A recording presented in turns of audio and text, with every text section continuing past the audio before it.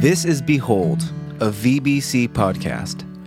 Our goal is to examine biblical truth that will better equip you to behold the glory of the Lord more fully in your daily life. And without further ado, here is the Behold podcast.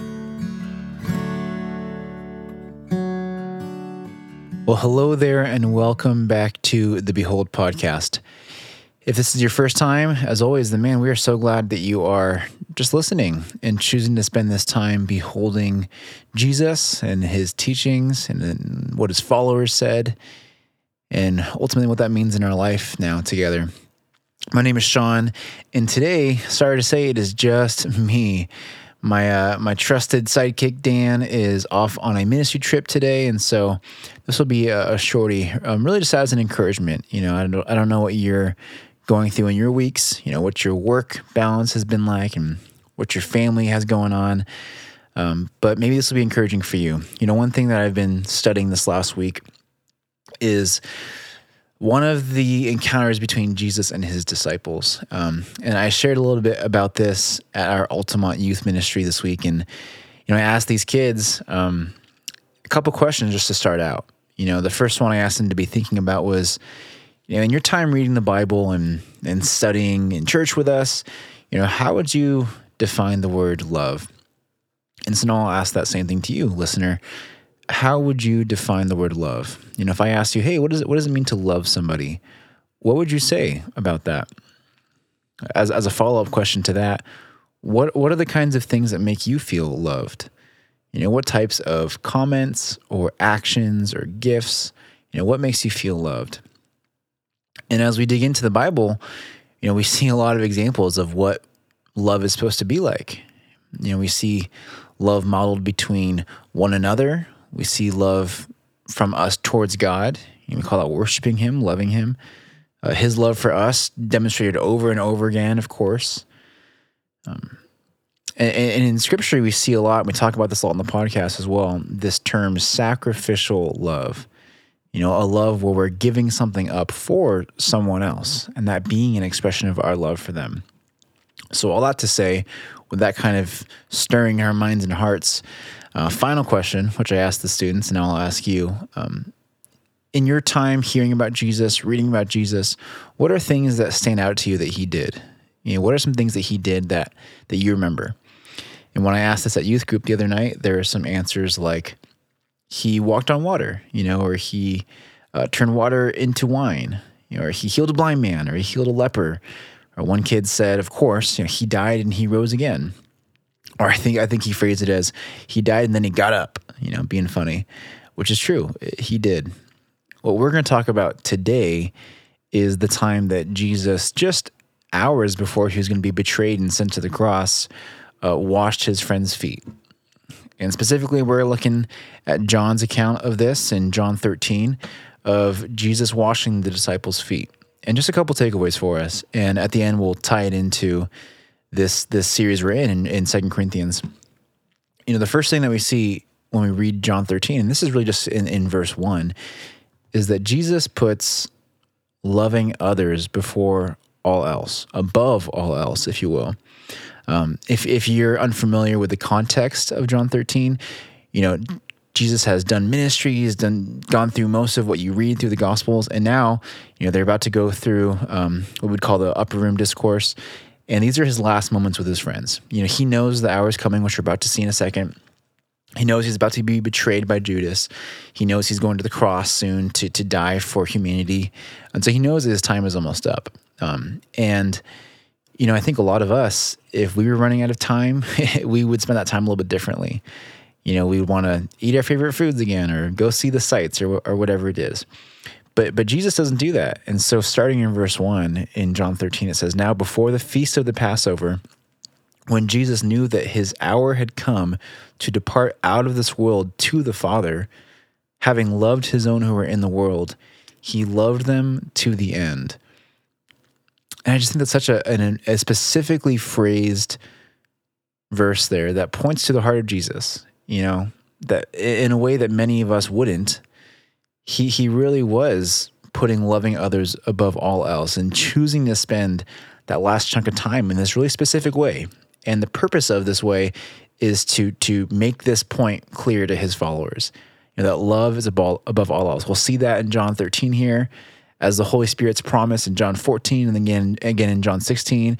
The reasoning for that and the mechanic that he's going to perform is to help us to love one another, to point towards Jesus. John 15, it's all about loving one another. So Jesus is clear that that loving others is being put above all else. And again, he's about to go through some horrible things, and he knows that. And yet this is how he spends his time. He loves them to the end. To go on in the narrative of John 13, Jesus is hanging out with his friends, his disciples, and at one point he stands up and he takes off his outer robe. And the people who are with him, they know that he's God. They know that he's king. They know that he is ruler of all, and they worship him as such. And so when he stands up and takes his robe off and ties a towel around his waist, you can only imagine some of the thoughts going through their minds, like, what is Jesus doing right now? But he got up, put the towel around his waist, and then he got a bowl of water and walked over to the disciples, and he starts washing their feet. And I think that we forget nowadays what this context was like in terms of washing their feet. Now we all wear shoes and socks and whatnot, and we don't really walk all day long in dirty paths. We walk to our cars and drive to work and walk in our buildings, but 2,000 years ago, people were wearing leather sandals and they are walking in dirt paths all day long. And as Nate pointed out the other day, they're walking on the same paths as these horse carriages and cows are on. So they're walking through animal poop all day long. So when they get home, their feet are just disgusting. They're filthy. And if you're someone who's wealthy in this time, you get home and what happens is your servant washes your feet. Your servant washes the animal poop and the dirt off of your feet.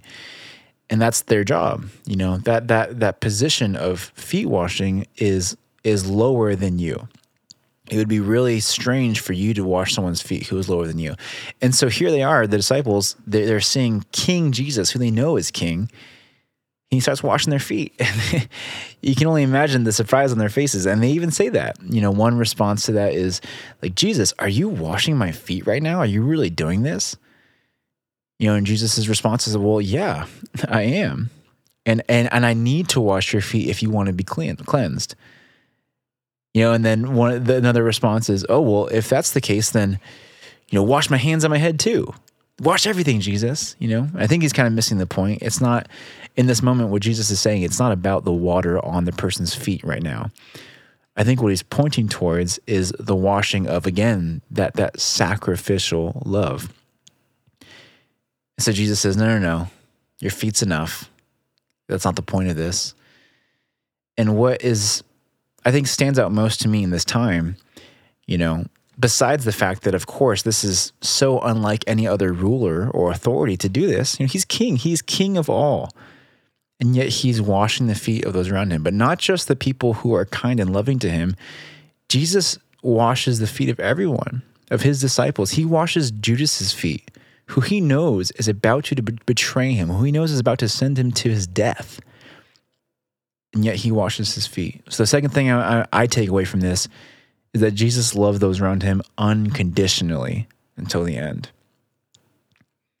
I asked this of the high schoolers and middle schoolers when I shared, but I'll ask you now, when have you been betrayed?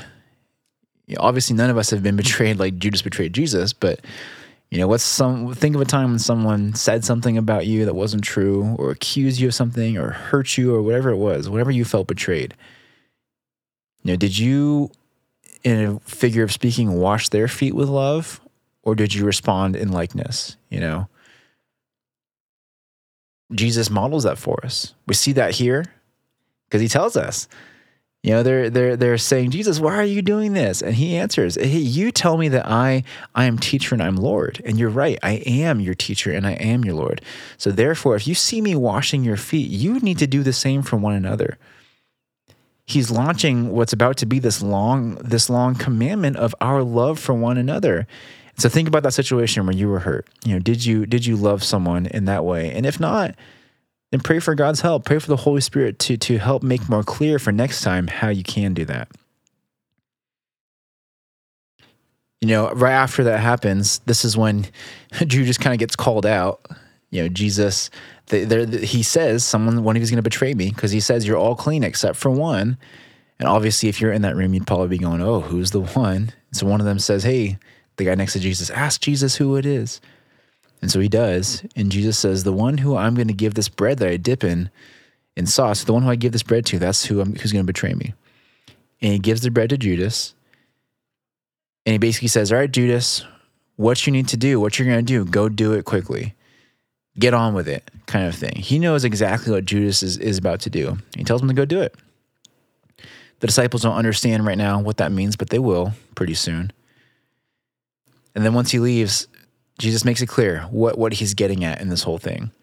He says, a new commandment I give to you, that you love one another, just as I have loved you.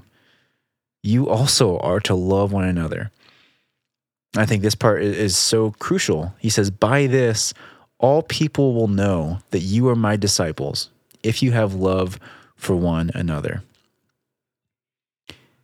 And Jesus is making it clear that this is the mechanic, the way, the mechanism for people to see who Jesus is in our lives, by our love for one another. And this is repeated over and over again in the New Testament. That people will see God through our love for one another. They will know that we actually love Jesus by the way that we love one another. God will be glorified by the way that we bear fruit in our lives through our love for one another. So Jesus is making it clear now that this is the way. And I think as I was encouraging these students, I think a lot of us sometimes feel a lot of pressure about how to share our faith or how to evangelize. And sometimes it feels really daunting to try to come up with these perfect 2-minute testimony type things, or come up with a way for us to have that perfect, conversation, introduction with our coworker or whatever. And those things are all valuable and important, of course. But I think Jesus is making it clear that first and foremost, what's going to do that for us is by our love. And in some ways, that really simplifies things a lot for us. We don't have to think and look for that perfect, specific window in our lives for when that moment's going to come with our neighbor. Instead, we can just focus on truly giving them foot-washing types of love, or giving our families or our other believing friends and letting them witness that. And that's going to be the inroad. That's what's going to seem so different, because just like Jesus in this situation, again, he is king over all. He has greater authority than anybody in the whole world, and yet here he is washing his disciples' feet. Just like the disciples are dumbfounded by this, I think the people around us will have that same type of response when we demonstrate that same type of humility that Jesus shows in this moment. And it actually ties really well with what we've been going through in 2 Corinthians. Because in chapter 3, we looked at this amazing triumphant processional that we're not a part of because of Jesus. He has won the victory, and we're following him. We're spreading his aroma. We're sharing in what he has accomplished. And how do we do that? Through our love for one another.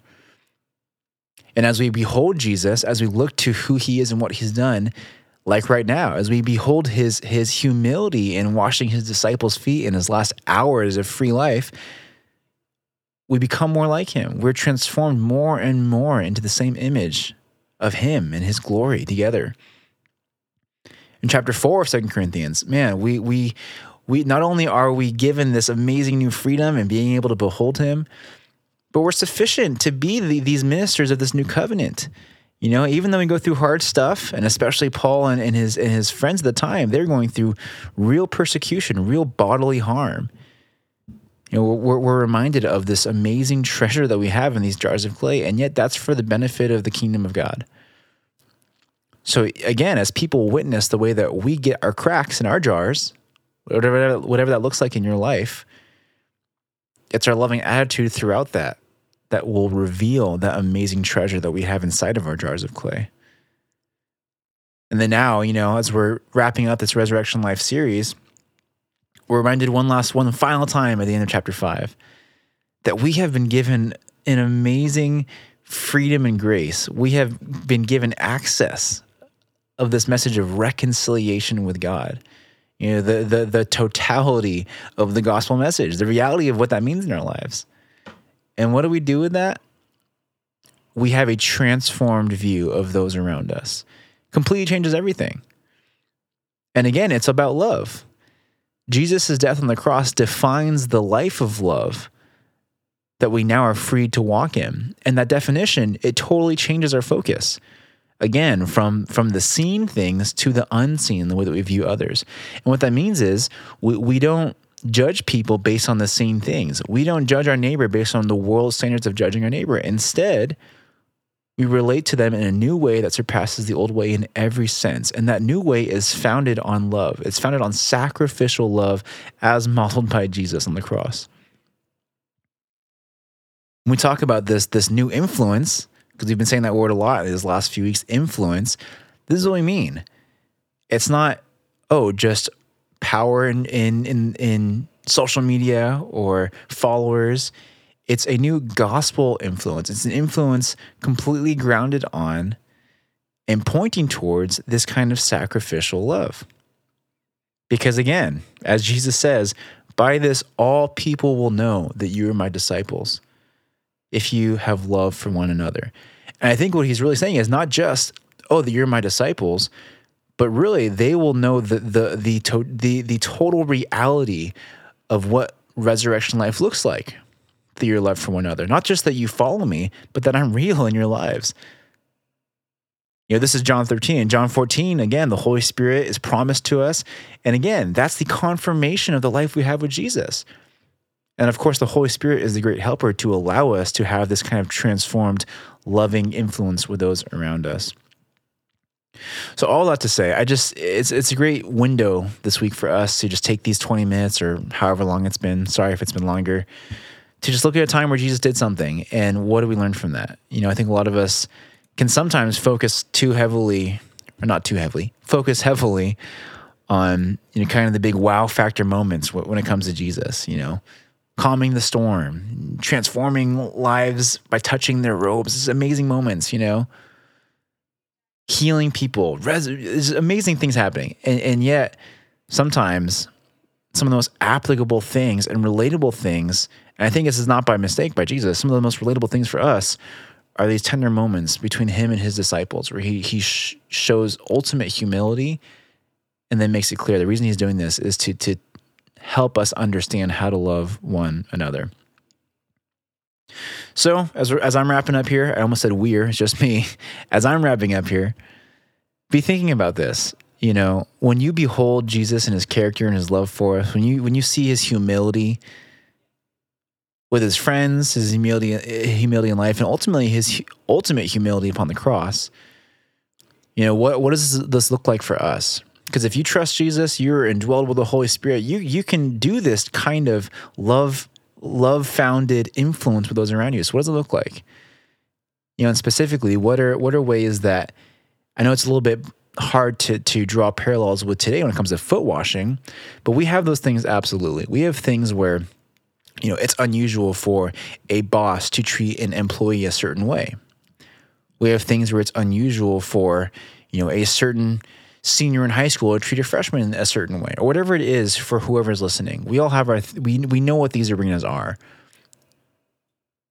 How can you model that same type of humility and love that Jesus shows in John 13 with his friends? That's it for today. As always, our prayer is that the Holy Spirit and God will use this to just encourage you, to provoke some stimulating thought in your own life. Convict if he needs to, encourage if it's beneficial, and more than anything, just be useful for the way that you behold Jesus in your life today and this week.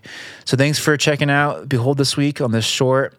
Again, we hope that you are encouraged by the person of Jesus and how he was with his friends. We'll catch you this Sunday at both campuses as you wrap up the Resurrection Life series. And then, of course, next week for Behold. Bye. Thank you for listening. Be sure to subscribe for future episodes of Behold. If you would like more information about Valley Bible Church, or if you'd like resources from this episode, go ahead and check out vbc.online/behold. Catch you guys next week.